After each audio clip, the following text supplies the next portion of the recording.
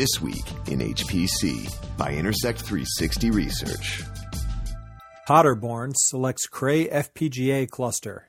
And Riken taps Matsuoka as center director. It's This Week in HPC. Hi, everyone. Thanks for listening in to another episode of This Week in HPC with Intersect 360 Research, distributed in partnership with Top500.org. I'm Addison Snell with Intersect 360 Research. That's Michael Feldman, editor at Top500.org. Michael, one new supercomputer purchase getting announced by Paderborn University in Germany. Yeah, Paderborn says they have selected a Cray CS500 cluster for its new system they called Noctua. This is a two-phase system. This is the first phase, and it's going to end up being a multi-petaflop system. But the interesting part, or one of the interesting parts of this is an FPGA-accelerated supercomputer, something not too common in the industry right now. Yeah, we haven't seen very many FPGA systems. We recently did an accounting of all of the top things that we found in our HPC user site census survey from last year. And of all accelerators, of course, NVIDIA continues to dominate in the many-core space. There's a certain amount of Intel Xeon Phi, which people think of as an accelerator, as a many-core processor, even though it gets used as a native processor. But less than 5% of them out there are FPGAs. And here's a notable FPGA installation coming from Cray with the CS500 cluster. That's technology that they inherited from Appro. And it's interestingly enough an all Intel architecture, both the central core microprocessors and the Intel Stratix FPGAs, plus the OmniPath interconnect. Right. It's all Intel, like you said. It's the Xeon Skylake processors, the high-end ones, the gold ones, and the Stratix 10 FPGAs from the Altura purchase when Intel bought that company, and then OmniPath, of course. And so, right, it's a system that Cray really doesn't talk about building very much. The CS500 is a pretty typical x86-based cluster now, and they say, if you look at their website, they say, well, we can attach NVIDIA GPUs to them, we can attach Xeon Phi coprocessors to them. It doesn't even make mention of FPGA coprocessors, but it seems they've done somewhat of a custom job here and built this for them, and it's a little bit remarkable in that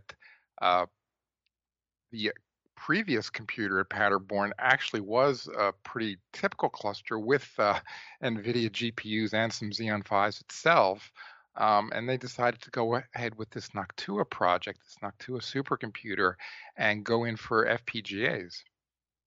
Yeah, it is interesting. And of course, the first thing I look to, that I like to look for with any supercomputer center, is what applications they're planning on running.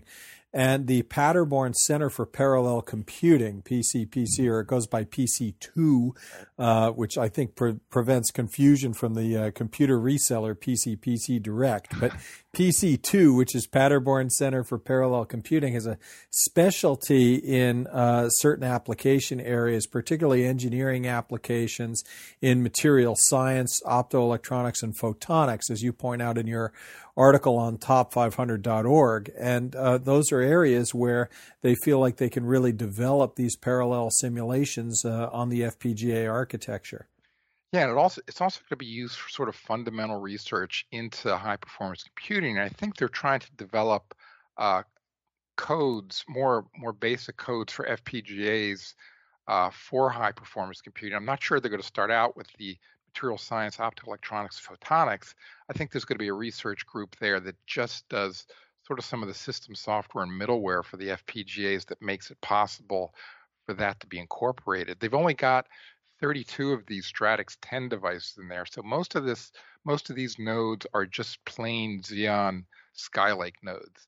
The 32 nodes there are almost experimental in that sense, although they're quite powerful. The Stratix 10s, the ones they've chosen, are sort of the top of the line ones as far as performance goes. These have a lot of digital signal processing blocks in them, and it's something on the order of 9 teraflops single precision wise. So there's a lot of performance potential in these Stratix 10 FPGAs, but like I said, there's only 32 of them, at least in this phase one of the system. Now, I'll take issue with one thing that you said, Michael, and I've called you on this before, as you talk about just a plain Xeon Gold Skylake processor. This is a pretty big launch by Intel when they did this. These Skylake 20-core processors, they're pretty serious HPC processors on their own. So right. I wouldn't disparage that as being a not special HPC node just because it doesn't have any kind of extra sauce salted in there. Yeah, you're right. I mean, 272, it's actually not a huge system, but actually with those Skylake processors, they say these are the top of the line 20-core versions, and if they're the real high-end ones, they're like two teraflops a piece. So that comes out to almost, I think, close to a petaflop just in the Skylake part of it. So it's actually ended up being a pretty big system, even without the FPGA. So you're right, it's a decent-sized system. Now the phase 2 they haven't talked about is going to be a multi-petaflop system, and they haven't even talked about what that's going to be, whether it's going to be an expansion of this Cray system or something else entirely. That's out to sometime in 2020. This one's going to go into production sometime this year. A nice win by Cray showing diversity in architecture and getting another good win in Europe, in Germany, as we head into ISC season. So maybe we'll get to hear something from Paderborn and PC2 while we're in Frankfurt in a couple of months. In the meanwhile, also this week in HPC, Michael, another international story, hearing a little bit more from Japan. RIKEN now has a new director for their center, and they have tapped someone who's been a longtime friend to Top 500 and to Intersect 360, Satoshi Matsuoka. Yeah, Satoshi Matsuoka, who's quite well known in the industry, certainly in Japan. He's probably the preeminent voice in Japanese HPC, at least at a public level. Now, his previous work he's well known for. He was head of the Tsubame project at Tokyo Tech. He was instrumental in getting that series of supercomputers up and running, and now he's moved over to RIKEN, the RIKEN Center for Computational Science, which used to be called something else, but they've changed the name. It's now RCCS is the acronym, and he's going to direct that center and be in charge of the current K computer that's still, I think, number 10 on the top 500 list, and also in charge of the future project, the post-K supercomputer, which is Japan's first exascale system due out sometime in the next decade. And speaking of that timeline, you pointed out that in his first message from the director that he posted, Satoshi Matsuoka seems to be reaffirming that timeline. You pulled a quote, proceeding smoothly with the goal being full-scale operation from around 2020. Now, it's worth noting that that's been the official timeline all along, although going back to a little more than a year ago, the scuttlebutt was that they were behind schedule on that. Right. That was never any kind of official statement, and this might be a reaffirmation that this is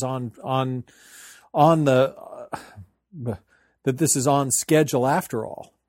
Yeah, I mean, that the idea that it was slipping by a year or two came out of a presentation at a forum in 2016.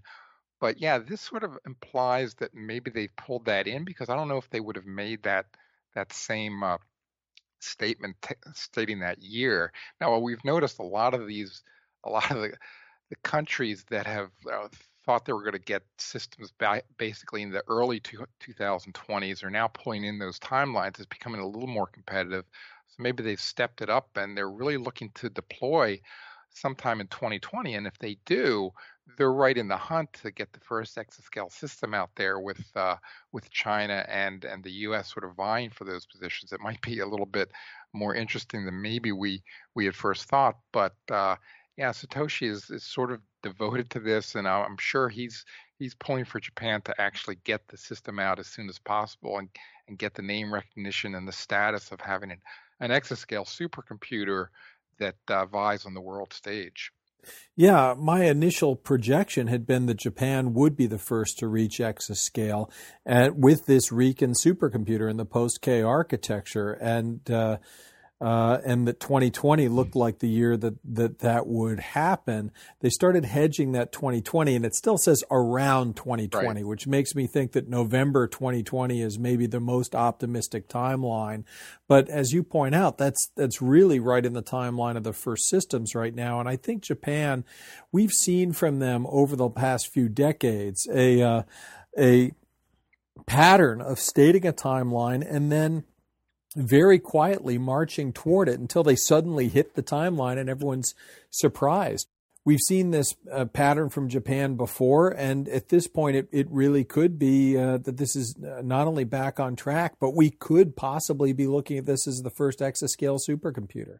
Yeah, I think I'd still pick China as getting in there. They might even get one as early as 2019 if just to get the competition out of the way. But yeah, this post-case system is certainly a big focus for RIKEN and Japan in general. Now, it does have the challenge, of course, it's putting a new ARM architecture out there. It's the ARM Scalable Vector Extension technology, which has never been built before. So they've got sort of that to work on.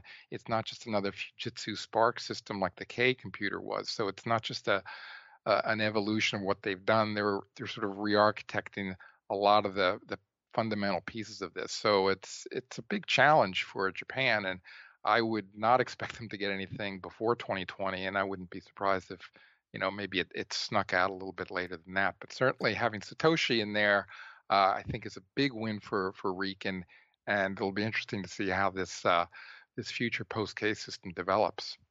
Yeah, you make a very good point that this is based on ARM, and we're talking about an exascale system on ARM. There's not currently a petascale system on ARM, nor is there an ARM-based system anywhere on the top 500 list. So you're talking about several orders of magnitude increase over the next 2 years. That really seems optimistic that that's going to come that far, seemingly out of nowhere. But nevertheless, that timeline seems to be there. Now, we're talking about a big name in the industry. We'd be remiss if we didn't remark on the sad passing earlier this week in HPC by a very notable name in our industry, Burton Smith. Yeah, Burton Smith, who used to work for, or actually co-founded Terra Computer Company, which is probably not a name familiar to the younger members of the HPC community, but that company later bought the Cray research division of SGI and rebranded to Cray. So it was very instrumental in the history of Cray, which is now a substantial name in supercomputing, obviously. He led that group for quite a few years. And he passed away, unfortunately, earlier this week on April 3rd. He was 77, but he had quite a storied career. He collected a lot of prestigious awards as a computer scientist and as the sort of the technical lead in Cray for quite a few years. And he spent the last 12 years of his career as a fellow at Microsoft, where he was instrumental in bringing up the Microsoft brand as an HPC brand for the first time, and his contributions there and across the industry have really been remarkable. So the industry will miss Burton Smith. Thank you very much, and condolences to his family. Indeed. All right, Michael, thanks again for another great week, and thanks to you for tuning in. You've been listening to This Week in HPC, brought to you by Intersect 360 Research, actionable market intelligence for high-performance computing. For more information, visit intersect360.com.